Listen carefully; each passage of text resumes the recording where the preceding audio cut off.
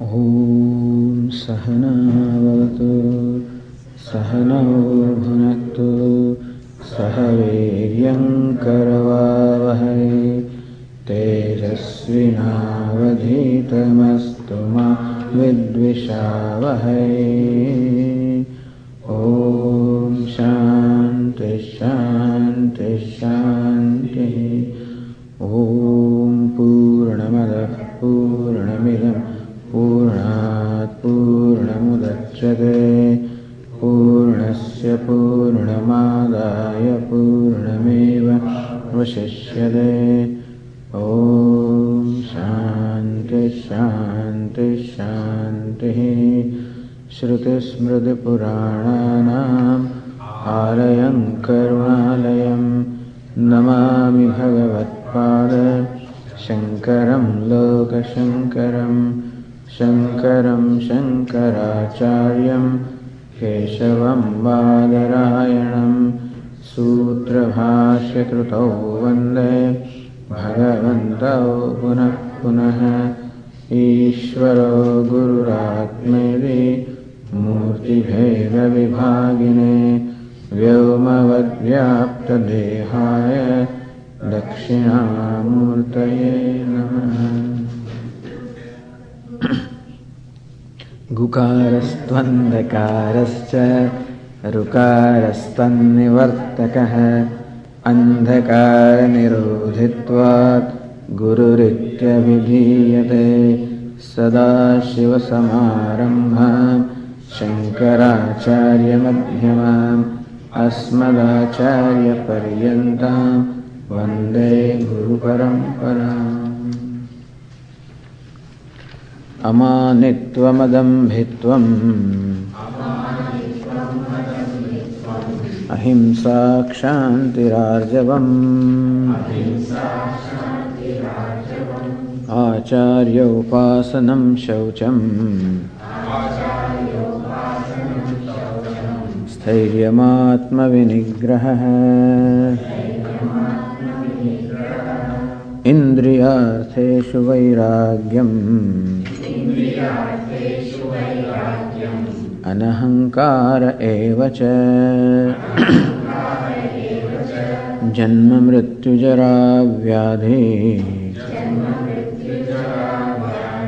Dukkha Doshanudarshanam Asaktiranabhishvangaha Putradara Gruhadishu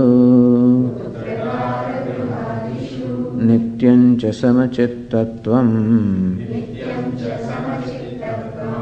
Ishtanishtopapatishu Mayi Chananya Yogena Bhaktiravya Vicharini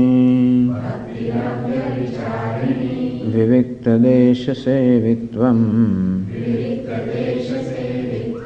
Arathirjana Samsadi Adhyatma Jnana Nityatvam Tattva Jnanartha Darshanam Etajnanamiti Proktam Ajnanam Yadatonyatha.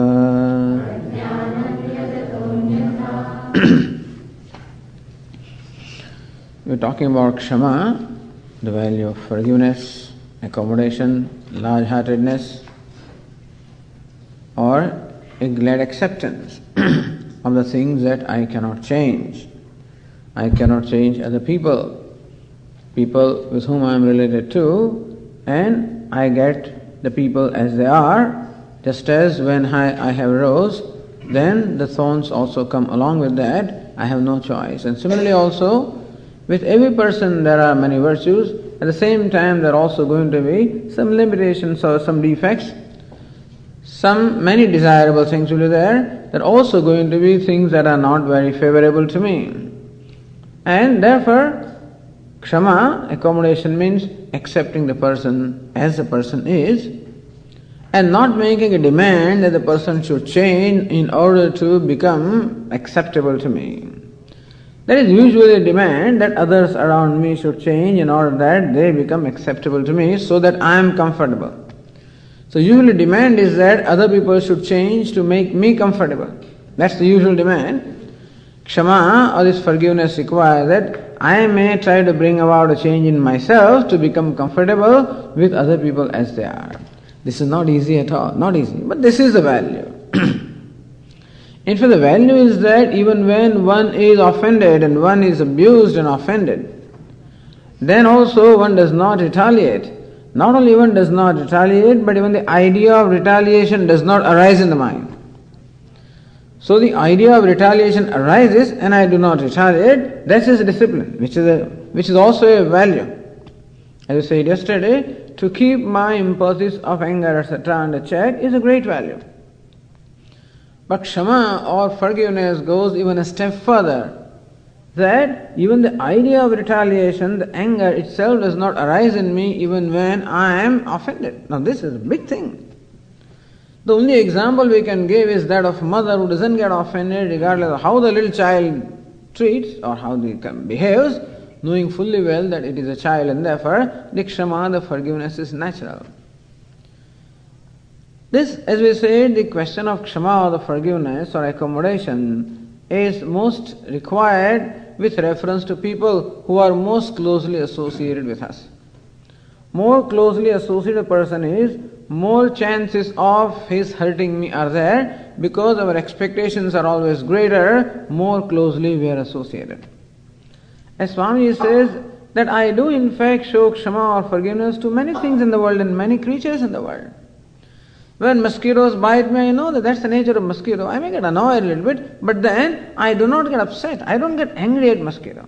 Other people do get angry at mosquitoes also. The other day I was taking a walk on the back road and then this person was extremely upset that these bugs, because there are so many bugs, and then I could see these bugs. You can get upset if you want to, but usually we don't because we know that that's how, what do you expect from a mosquito anyway? Mosquito will bite, you want to remove it, hopefully you will not kill it and you want to remove it, but then you accept that mosquito is a mosquito. And a fly is a fly, a scorpion is a scorpion, and that's what they are. So when you accept them as they are, then we know how to deal with them, how to relate to them. You can keep a distance from them or you can deal with them as is appropriate. And also they say that in fact, we give benefit of doubt or we show accommodation to even a great fool, a mad person. While walking on the street sometimes there are some mad people, and they shout at you and say things to you and he's a mad fellow, doesn't know what he's talking. You're able to shake it off. But if your son says that to you, if your spouse says that to you, impossible. I cannot tolerate that. How come I can tolerate something that a fellow not related to me, I can tolerate that? He is absolutely a fool or you are a mad person and not related to me. He can say anything that he likes and then nothing happens to me. I can shake it off. But when my son is so dear to me or the spouse is so dear to me, when they say, I cannot tolerate that. Why is it so? Because I do not give them the same benefit as I give to a crazy person. I do not give benefit to the people around me, the benefit that I give to mosquitoes and to scorpions and things of the world, because I know this is what they are. So we know, we are familiar with what we call kshama or accommodation or an acceptance in our life. We have accepted many things in our life, and that is why we are fairly comfortable with those things. The thought of mosquito doesn't bother me that much. I know mosquito is a mosquito. But thought of my son can really bother me, if my son does not behave in a manner that I expect him to behave. Because closer the people are, more expectations we have of them. And there were more capacity they have hurting me. It's most amazing that the most hurt comes from the people who are most closely related to me.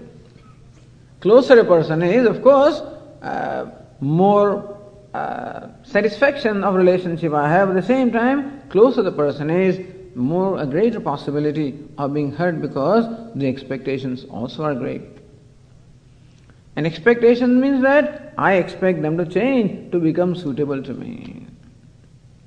And sometimes people don't know what it is that I expect from them also. Children sometimes do not know what the parents expect from them, and therefore sometimes parents get upset because children do not behave as such. But children do not know. And sometimes when a person knows what it is I expect, that they may not be capable of actually fulfilling my expectations also. And thirdly, sometimes people know what I expect, they don't care to fulfill my expectation also. There are many things. Because if they fulfill my expectation, I should fulfill their expectation, and then it's a mutual give and take. And therefore, that my requirement, that I feel comfortable only when somebody fulfills my expectation, I think I have to grow out of that need of making somebody else feeling me comfortable. I have to learn and grow that I should discover comfort from myself, or I should learn how to become comfortable rather than demanding that other people or the world should make me comfortable. So whenever I make demands upon others, basically it is demand that you make me comfortable, you behave properly, you do what I want you to do.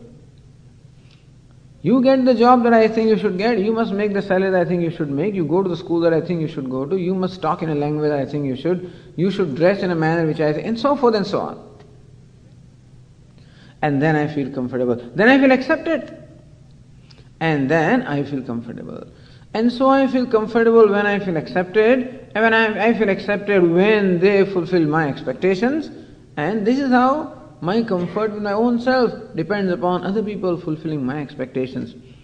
I don't say that this is totally unfair, but then this is what it is, and as I said, this creates a ground for being hurt. So Kshama or forgiveness or accommodation means accommodating also the limitations and even defects of other people. Accepting that it is a fact of life, there is nothing they can do about it, this is how they are created. Well, if I feel that it is important that the other person should change, I should help them to change, if I can. Rather than demanding that somebody should change, maybe I should reach out, help them to change. In which case, they will feel accepted and they will be willing to change also. And so, Kshama is not merely giving up the expectations, but also reaching out to help somebody. This is what Kshama is, and as I said, this is what is required in every relationship. Then the relationship can be healthy. Yesterday we told you a story about in Mahabharata of what happens when Kshama is not there. There are many stories of Kshama also, understand, And so, the Puranas tell us a story that once upon a time the sages were performing a big yaga along the banks of the river Saraswati. And a debate arose among all these rishis or sages as to who is the noblest god among the three.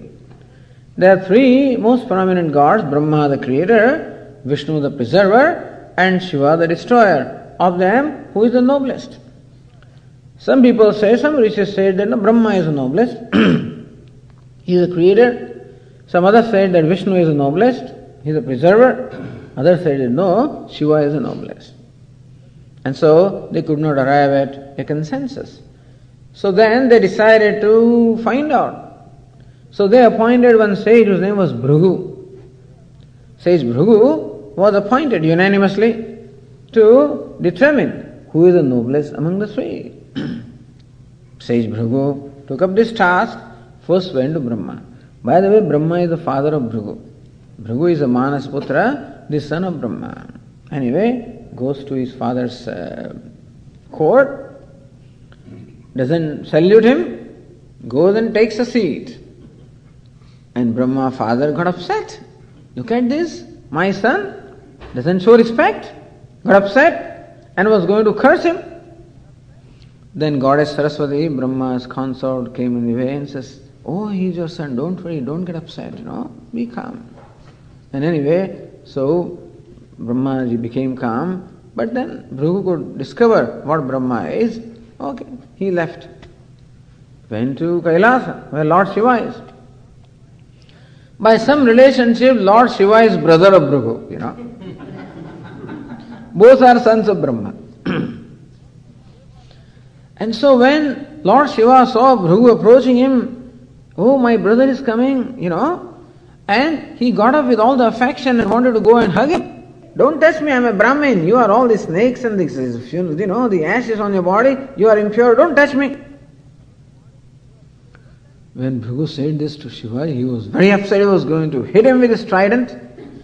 Fortunately, Goddess Parvati came in, and said he prevented Shiva from doing that. Bhrigu left that also.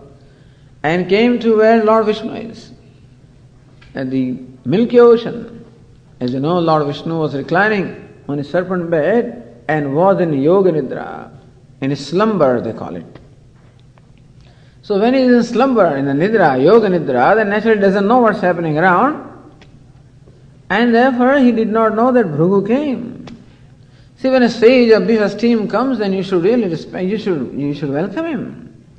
But since Lord Vishnu did not know, because he was in his Yoga Nidra, he was in his slumber, and therefore did not know that Bhrigu had come in, and so Bhrigu came and stood in front of Lord Vishnu. Look at this, he's sleeping, you are sleeping? You are supposed to maintain, preserve the whole universe, and what are you doing sleeping? And he kicked him in his chest. All of a sudden Lord Vishnu woke up and said, hey, this is Sage Bhrigu here. And he immediately got up and says, I am very sorry. He held the foot of the Sage Bhrigu and said, I am so sorry that I was not awake, I was not here to welcome you. And my chest is very hard. Your feet is so delicate. I am sure that your foot is hurt, because of striking against my chest. And then we started caressing the foot of Bhrigu. And in respect of Bhrigu, as a repentance that he failed to show proper respect to him when Bhrigu came, he says, as a repentance, I will always retain the mark. So when the Bhrigu kicked on the chest, there was a mark. And he said, I'm going to retain this mark always as a mark of repentance. And so I will always retain you on my chest. So that's called Bhrigu Lata or Shri Lanchana. So this is a lanchana or a scar that Lord Narayana always carries on his chest. So that's one of the characteristics. When they describe Lord Vishnu or any one of his incarnations, this scar also will be described as one of the ornaments that he wears on his chest.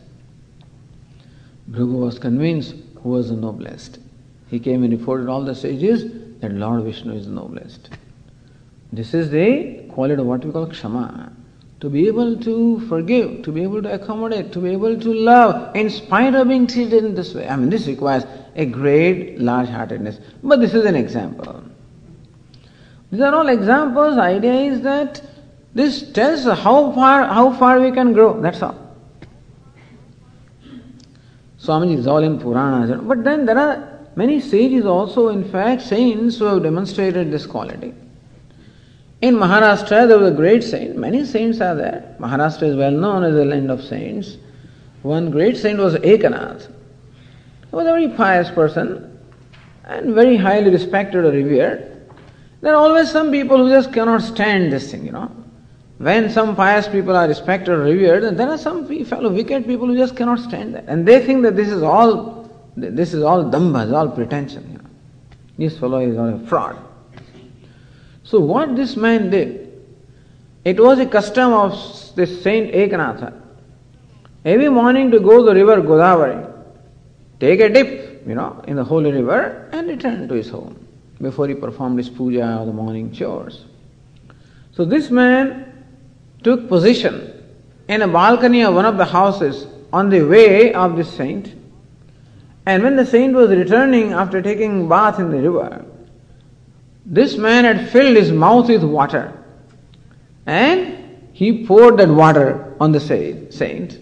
Now this is impure, When the water in your mouth is impure, and so when this fellow spat that water on Saint Ekanath, naturally he got impure, so he went back to the river, took bath again. He came back, again this fellow did the same thing. Very silently Ekanath went back, again took the bath.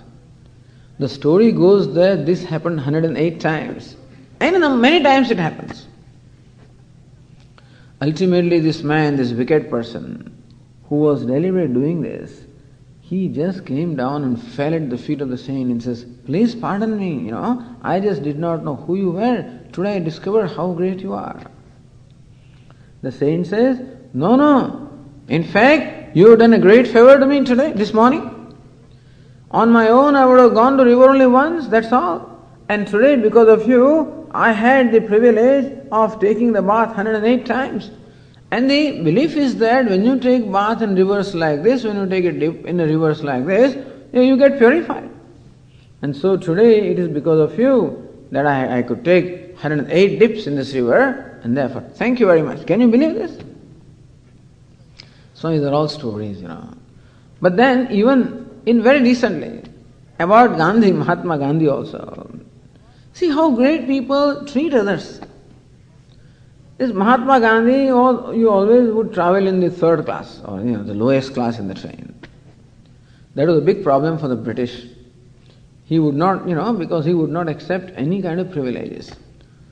But therefore they had to make elaborate arrangement for his security. He did not want it, but anyway, so he would travel within the third class. That day there was third class, that is a common class where all kinds of people travel, all villagers and everybody, So once Gandhiji was traveling, and then somebody was sitting, one of the passengers, and he had, I think, some cough or whatever it is, and so some mucus, he just spat on the floor of the train. It's not very uncommon for people to spit. He did that right there. What Mahatma Gandhi did was reading a newspaper. He tore off a piece of the newspaper, cleared that thing. That man got upset. He did it again. Again he cleaned up. He did it third time. Several times he did. Patiently, without retaliating or retorting, Gandhiji every time took a piece of newspaper, cleaned it. That man did not know who this man was. When the next station came, hundreds of people came on the railway station platform with all kinds of garland, and they shouted and received Gandhiji, and then this man came to know who he was and how we had treated him. He fell at his feet. So, I'm very sorry, I just did not know what I was doing. Just don't worry. If you're really sorry, then take a vow that you would not do this again. Not only that, but if someone does it, then you will clean the floor. That's the best repenting. So, these are the examples of kshama. Kshama means forgiveness. It requires a tremendous large-heartedness to be able to do that.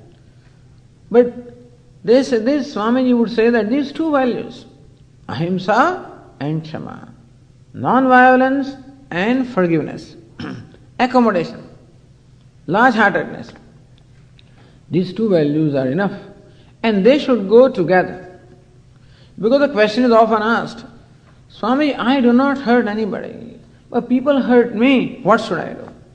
This is when kshama comes into play. And of course, my vow or my discipline or my value is not to hurt anybody. That is the non-violence. But then it is true that very often I become subject to being hurt by others. What should I do?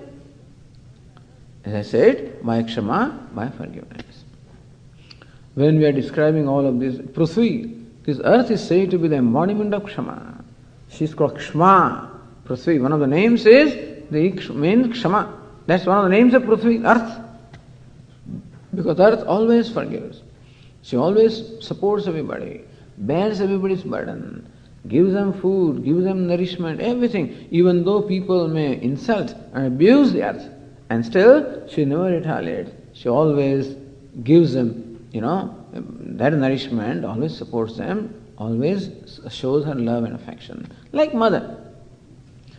So, all these examples of kshama are there, and it is something for us to learn. These values are very big. Ahimsa and kshama, non-violence and forgiveness are not ordinary things. They are not easy to practice, and it's what they call tall order to practice, but then to the extent that we can practice these values, to that extent we can grow. There is no question about it. One can become a saint, even if you do not know scriptures and you are not a scholar and you do nothing else. But if these two values are there, then a person becomes a saint. And that is what one is to become in order to gain the knowledge, gain abundance and knowledge. And again I should repeat that when we talk of these values, they're very idealistic things.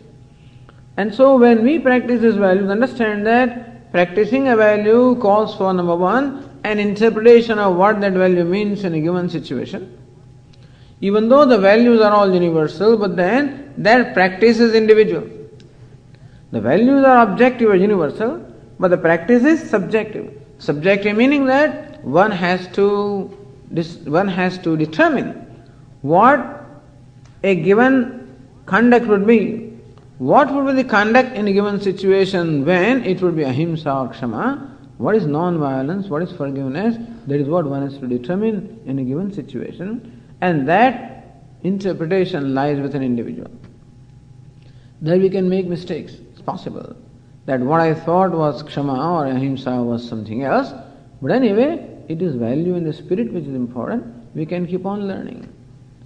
Also, when we practice these values, it is for sure that we have to suffer. There is always a pain involved in practicing these values. Because I have to give up something which is dear to me, something that I am attached to, in order to follow these values.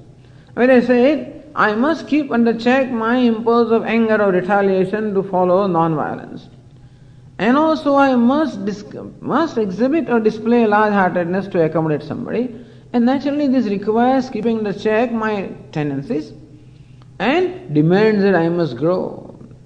Practicing value demands that I must grow. And growth means that I must give up some of my small-mindedness. I must give up some of my small-heartedness. That I must give up. That is what is meant by growth. And practicing these values demands that I should grow. In fact, every relationship demands that I should grow. Every relationship. Because relationship itself is a demanding thing. And to the extent that I want to make that relationship a relationship of harmony, to that extent I have to grow. Which is wonderful. And so because life should become a process of growth, which is the whole idea of these values, which is what Lord Krishna says. That knowledge also presupposes a certain growth, which is commonly called emotional maturity or purification of mind. And as we said, we have to look at practicing these values requires a strong person, an inner strength. We said yesterday, Kshama Virasya Bhushanam. Kshama or forgiveness is Bhushanam, is an ornament of the brave and not of the weak. And therefore, it calls for a lot of being brave, bravery is required. And that we cultivate in course of time.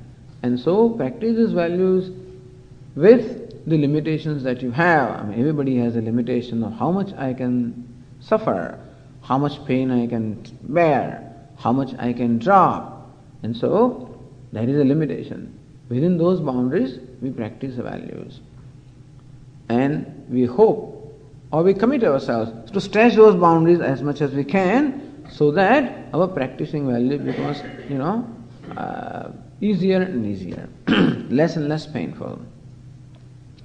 So that is kshantihi. Kshantihi means kshama, forgiveness, or accommodation, endurance, or a glad acceptance. Endurance, etc. also have some negative connotation, that I'm enduring, I'm suffering, I'm putting up with it. Which means that outwardly I don't make a show, but inwardly there is some reaction. In fact, Kshama calls for total freedom from reaction when there is an acceptance, a glad acceptance. Then we have the next value called Arjavam. So Arjavam. Rujubhava Arjavam. Ruju means straight. Arjavam means straightness, rectitude, a straightness. Rujubhava. Akautulyam. Yatha Rudayam Vyavaharanam. Akautulyam, a freedom from crookedness or wickedness or fraud or deception, meaning a frame of mind which is free from any crookedness or wickedness or fraud or deception. That is called Arjavam. So, Rujuta means straightness. What makes my mind non-straight? When there is crookedness. So, crookedness is opposed to straightness. So, we know what crookedness is. So, this crookedness or deception or fraud.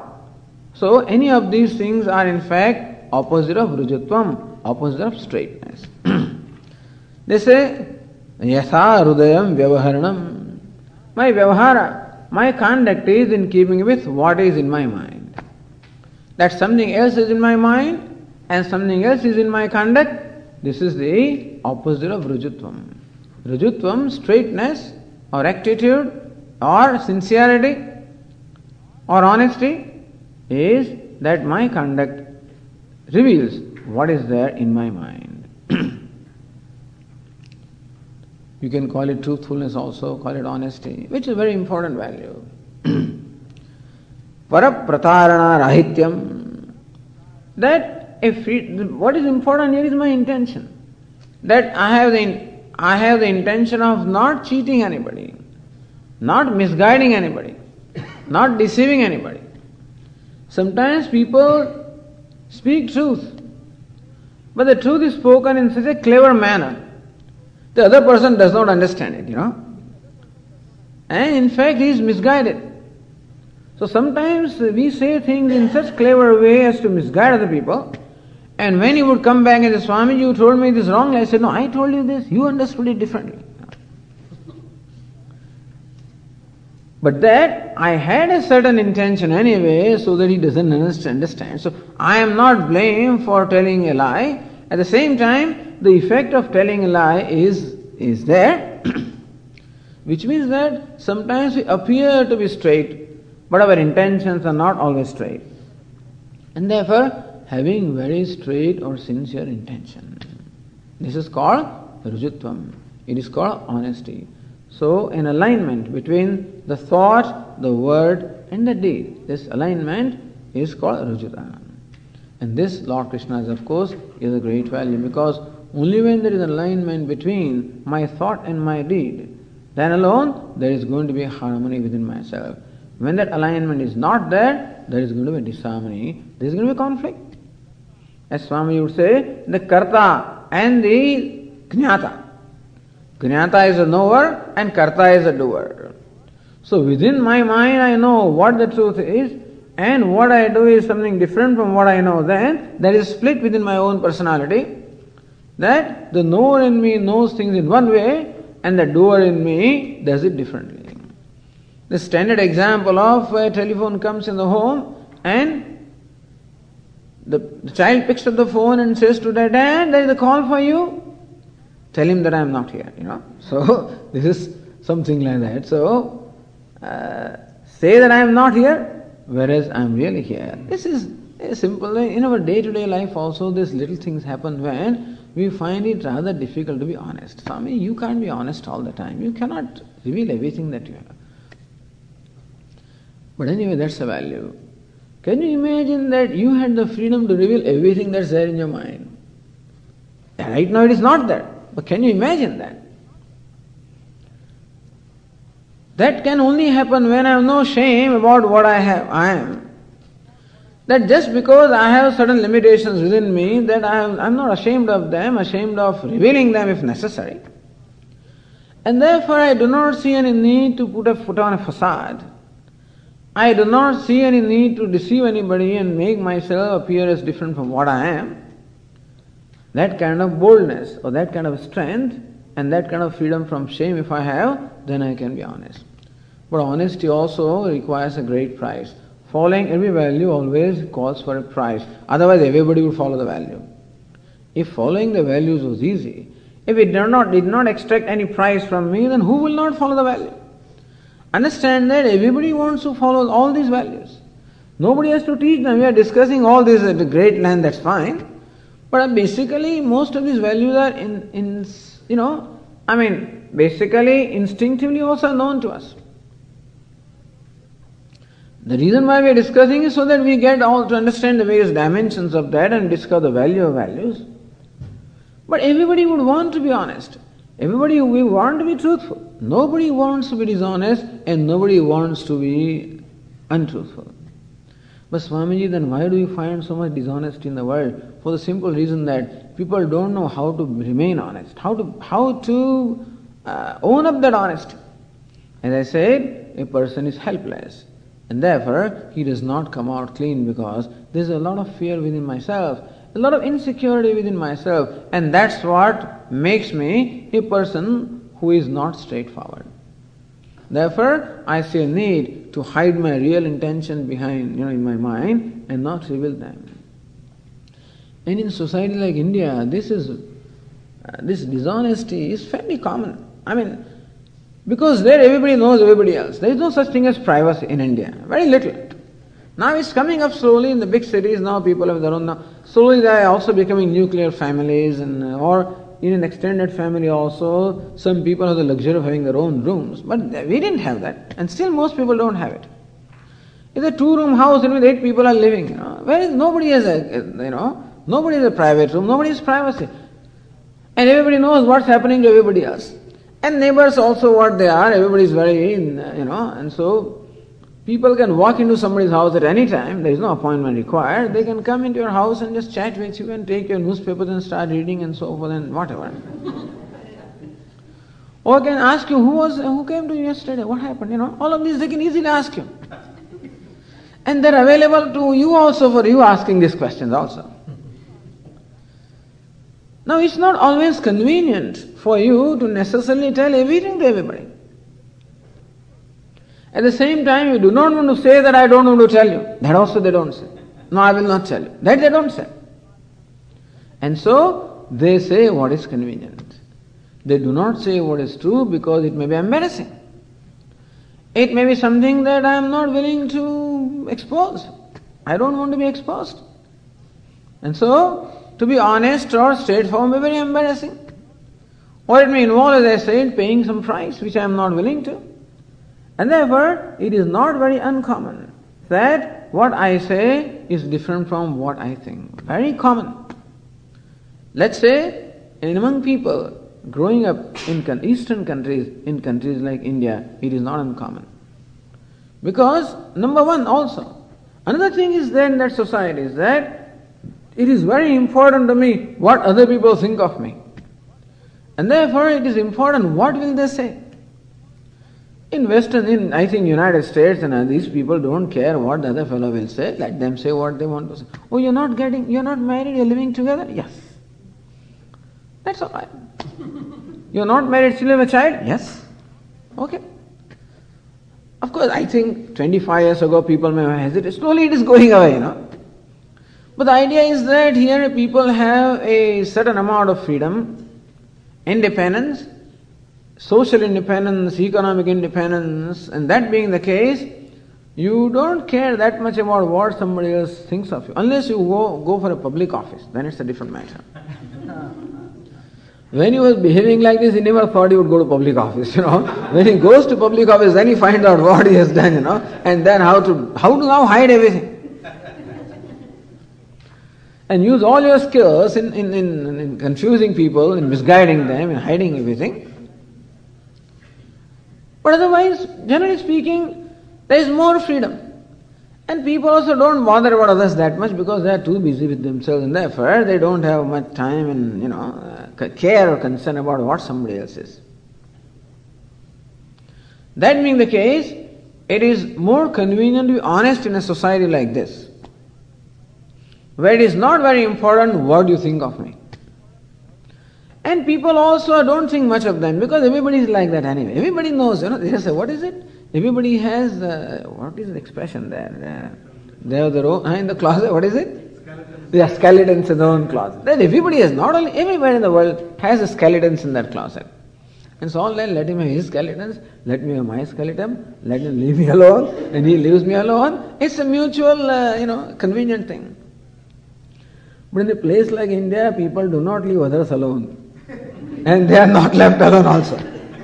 That being the case, it is necessary to keep my closets and not show those skeletons. So those skeletons are there in the mind and I do not show them. Because what people think is very important. In that society, it is very important that you get support from the rest of the community. And if you don't get that support, then you are left alone, isolated. All these things happen. You don't want to be isolated, you don't want to be ostracized by others people, and therefore you need that acceptance, you need that approval. And that approval can be there only when they think well of you. And they think well of you only when you make a show of being well, of a good person. And therefore, whatever else that you have, you all hide in your mind. And therefore, this lack of honesty is much more likely to be there. Dishonesty does not only mean that I cheat somebody or that, I do not declare my true income in the income tax return or whatever it is, but then honesty is involved at every level. Honesty is involved in communication. Honesty is involved in how I reveal my intentions. And thus, if we really look at our own behavior and our own thought pattern, then we will find out the dimensions of dishonesty that are involved in ourselves. And all of these are obstacles. All of these are obstacles to knowledge. All of these are obstacles to happiness. As I said, all of these because there is going to be conflict. I am aware of what it is in my mind and I am aware of what it is that I am saying or how I am revealing myself, and therefore the knower-doer split is bound to be there. And there is going to be a conflict. There is going to be a sense of guilt also. In fact, I never feel good about myself whenever I find myself not honest. I don't feel good about myself. I don't feel good about myself whenever I am not able to follow this value, because I have an expectation from my own self that I should follow these values. And whenever I am not able to do that, I am not happy with myself. And that is why, again, already I am not comfortable with myself. I am not, because of ignorance, I take myself a limited being, and already I am not happy with myself. On the top of that, this kind of compromise or violation of values creates more and more wretchedness about myself, and therefore that sense of being unhappy or dissatisfied with myself keeps on growing. And therefore it is said that following these values is important even in our day-to-day life. Even just to enjoy the life that we have, even if you don't talk of knowledge and moksha, even in our day-to-day life also this is important. And so Lord Krishna says, Arjavam Rujuta Parapratarana Rahityam. Not cheating anybody, not misguiding anybody, not deceiving anybody. So, Yatha Hrudayam Vyavaharanam. My Vyavahara, that is what I say, reveals what it is that I think. And what I do is a reflection of what it is that I say.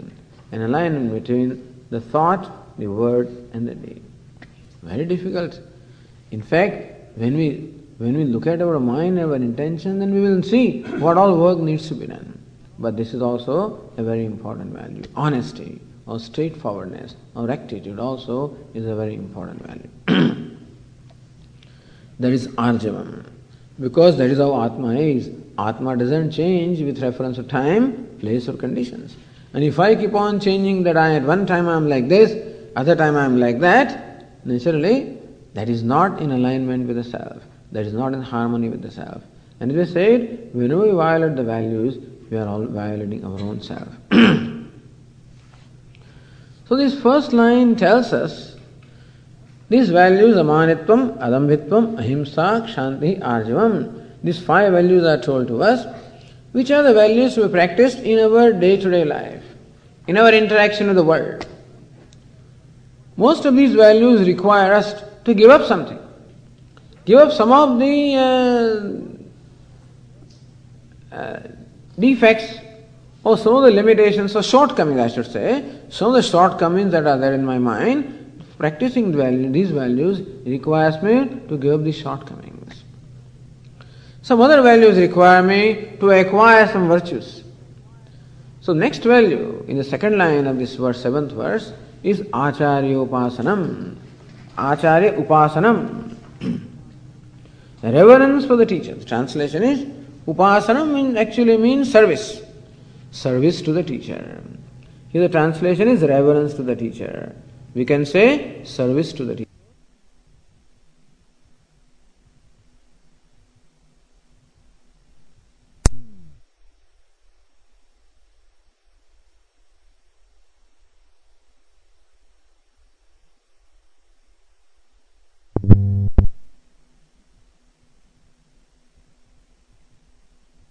Upasanam also means meditation, really. Upasanam also means meditation. That means meditation upon the teacher, service to the teacher, reverence to the teacher. Acharya Upasanam. This also with reference to knowledge. Now this value is not necessarily useful in our day-to-day life, in ordinary life. This value is a specific reference to the pursuit of knowledge. So since Lord Krishna is prescribing these values in the context of knowledge, And therefore some of these values will find are relevant particularly in pursuit of knowledge. The values that we talked so far are relevant in any case, for everybody. But some of the values are relevant only in the context of the pursuit of knowledge. Acharya Upasanam, service to the teacher, is one of those values which is relevant in the context of pursuing knowledge. Who is Acharya? Moksha sadhana upadeshta Acharya, hitopadeshta Acharya. So, the definition of a teacher is hitopadeshta, one who gives me instruction with reference to what is hitam, what is beneficial in my life. And of course, what is most beneficial is moksha, and therefore, moksha sadhana upadeshta Acharya. Acharya is the teacher, who is upadeshta, who is the instructor with reference to moksha sadhana, the means of moksha. What is means of moksha? Knowledge is the means of liberation. Why do we say knowledge is the means of liberation? Because the so-called bondage is purely a product of ignorance. This has been already discussed a number of times as to how a sense of limitation that I feel, in fact, is only a notion about myself and not the truth of myself. But right now, it is something that appears to be very real. That I am a limited person, I am bound, I am limited. This sense of limitation seems to be very real. But in fact, it is only a product of ignorance. Not knowing the fact that I am always liberated.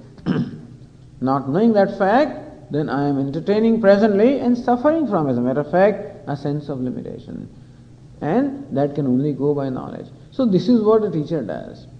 The teacher, what Vedantic teacher teaches us is this very simple thing. That you are not what you take yourself to be. You are not a samsari. You are not a limited being. You are not bound. In fact, you are always liberated. Tattvamasi, that thou art, you are always liberated. You are all what you actually want to be. You are always free. You are always liberated. You are always limitless. This is what is being taught. Of course, the teachers do not simply stop by making these kind of statements, but then these statements are unfolded, they are expounded. For years and years together, it's amazing that this one message is given to us for years together. Swami used to tell us. So when we started studying with Swami, then in first 1 or 2 days, Swami said, look, this is what I am telling you today, that you are Brahman. And at the end of the course also, that's all I have to tell you, nothing new. Then why years and years of study? Just so that things become clear, that's all. Said knowledge is there and I am Brahman. Some kind of knowledge comes even right away. Right away when the story of the 10th man is told, that was the first time I heard the story. It's amazing, I heard the story means in this context. So it's the first time that I heard the story of the 10th man. I'm so fond of this story because that was, I think, one of the most impacting things as far as I was concerned.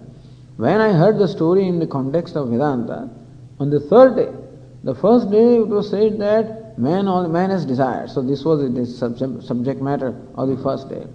That there is a desire, and that shows that man is searching for something. Two kinds of desires are there, what we call natural desires and cultivated desires. This went on. Second day the lecture was what man is doing for fulfilling the desires, and how it appears as though desire can never be fulfilled. Very frustrating. I said, what is this? This is very frustrating. Then the third day the story was told of the 10th man. So desire for searching for the 10th man can only be satisfied by discovering that the one who is searching for is his own self. That came to me as a tremendous revelation. Wow, he's what he's searching for. That means you are what you are searching for. You are the 10th man. You are ever free. This is so comforting. But the most comforting things to hear was that I was already free.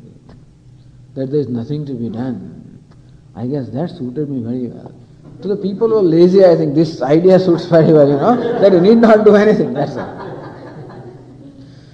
Except that I kept on discovering that not to do something, you have to do a lot, A lot is to be done in order not to do something.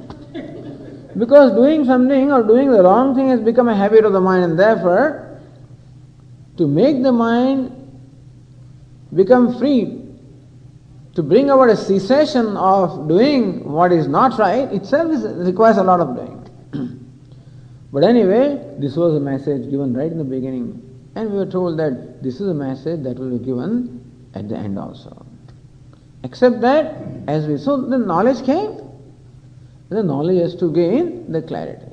So give the example of a Polaroid picture, that you take a picture with a Polaroid camera and pull out the frame from the camera. And in the beginning you just don't see anything. And in a while you start seeing the outline. You took the picture of Swamiji sitting on the dais, took a picture. That's what you see in the outline. And slowly the picture becomes clearer and clearer, and all the features start becoming clearer. The knowledge remains the same. Swami sitting on the dais. Swami sitting on the dais. That was the knowledge. Even when you saw the outline, and that's the knowledge that remains at the end also. But in between, that knowledge just gets clarified further and further and further, until there is no vagueness at all, no doubt at all. And that is what is called knowledge, which is free from any vagueness, any doubt, any habitual error. And that's the reason why this is being done over a number of years. In fact, it is a lifetime pursuit. And this is what the teacher does basically, is in fact teaches me or unfolds before me the nature of my own self. As we said the other day, he in fact unfolds his own self, or he unfolds the self of the student. So, moksha sadhana upadeshta acharya. Acharya is the teacher, who is upadeshta, the instructor or teacher of knowledge, which is the means of moksha. Upasanam, sevanam, serving the teacher. Shushrusha prayogena. By shushrusha, by offering him a service, and so worshipping the teacher by offering him the service. So worshipping the teacher is a very sensitive thing, particularly in India. This is all right. There is no problem at all. So people who have born and raised in India have not much difficulty with the idea. But perhaps the person who is born and brought up in the West may have difficulty in serving somebody. When can I serve somebody? When can I revere somebody? When can I serve somebody? When can I meditate upon somebody? When upasana, worshipping the teacher? Worshipping a person? This looks like a personality cult. So, if this kind of a thing is told in public, it may sound like personality cult, but that is not so. It is not that really we are worshipping the teacher, but we are worshipping what the teacher stands for, and that is the knowledge. So teacher in fact reveals before us what we call the scriptures. And that's the reason why we are worshipping the scriptures. The scriptures also worship because of what it is that they reveal, and that is the truth. And therefore, really it is worshipping the truth. That should be worship of truth. Worship of what it is that I am seeking in my life, basically. That I should become a devotee of the goal that I am seeking in life. That is called the devotion or commitment or worship. Is it not so that if I want to achieve anything, that I must really become a devotee of that? If you want to become a swimmer, then you must, become a devotee of that swimming. Simply commit yourself to that. You want to become a singer, you want to become a dancer, you want to become whatever it is that you want to become, it calls for a total commitment. Putting my whole soul in that. By my mind, by my words, by my actions, my whole being is in fact poured into that. So that kind of a commitment or devotion is called for to make any worthwhile achievement in life. So there is a cause. If there is a cause in my life, then what is required in order to achieve that cause is a total devotion to that cause, worship to that cause. And therefore here, in fact, worshipping the teacher symbolizes my commitment. In fact, it stands for my value or commitment to worshipping the truth, which is what I want in my life. Sometimes that truth is called God. And so Shvetashvatara Upanishad says, Yasya deve parabhaktihi yasa deve tatha guru tasyete kathita yasaha prakashante mahatmana. Yasya deve parabhaktihi, one who has this total devotion for Devata, means God. Yasa deve tatha guru, and the kind of devotion that he has for Lord is the devotion that he has for the teacher. So when one has this devotion in one's mind, tasyete kathita hyarthaha prakashante mahatmanah. This Upanishad called Shvetashvatara Upanishad concludes the teaching with this verse. The sage Shvetashvatara concludes his discourses by this verse.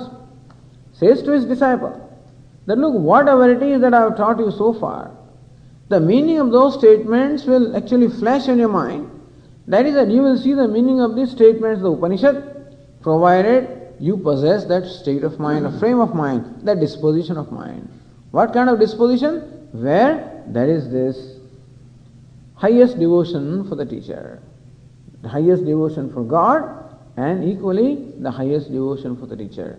One who has that, in that mind, these words will reveal their meanings. So words have to reveal their meanings. We said the other day that words can become pramanam, meaning that they can become the source of knowledge or means of knowledge, provided we understand the meaning of the words. And the meaning of the words must be understood in the same sense in which they are used.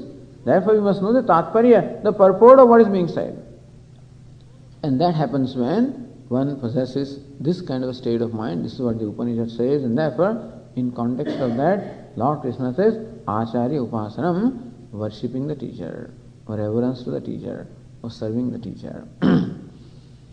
And that is where this value comes in the context of knowledge. Because, as I said, my primary commitment is to my own self.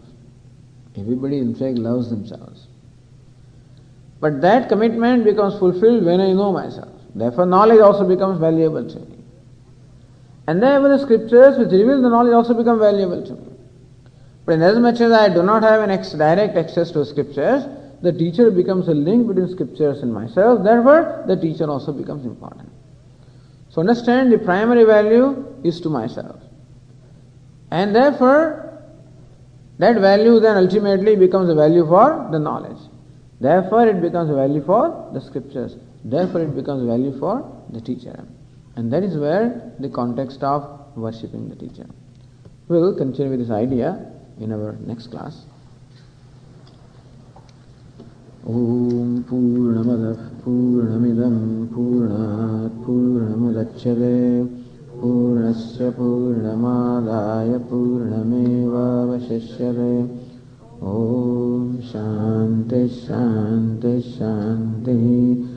Shankaram Shankaracharyam Keshavam Vadarayanam Sutra Bhashya Krutavantau Punah Punah Ishvaro Gururatmedi Murti Bheda Vibhagine Vyomavad Vyapta Dehaya Dakshinamurtaye Namaha.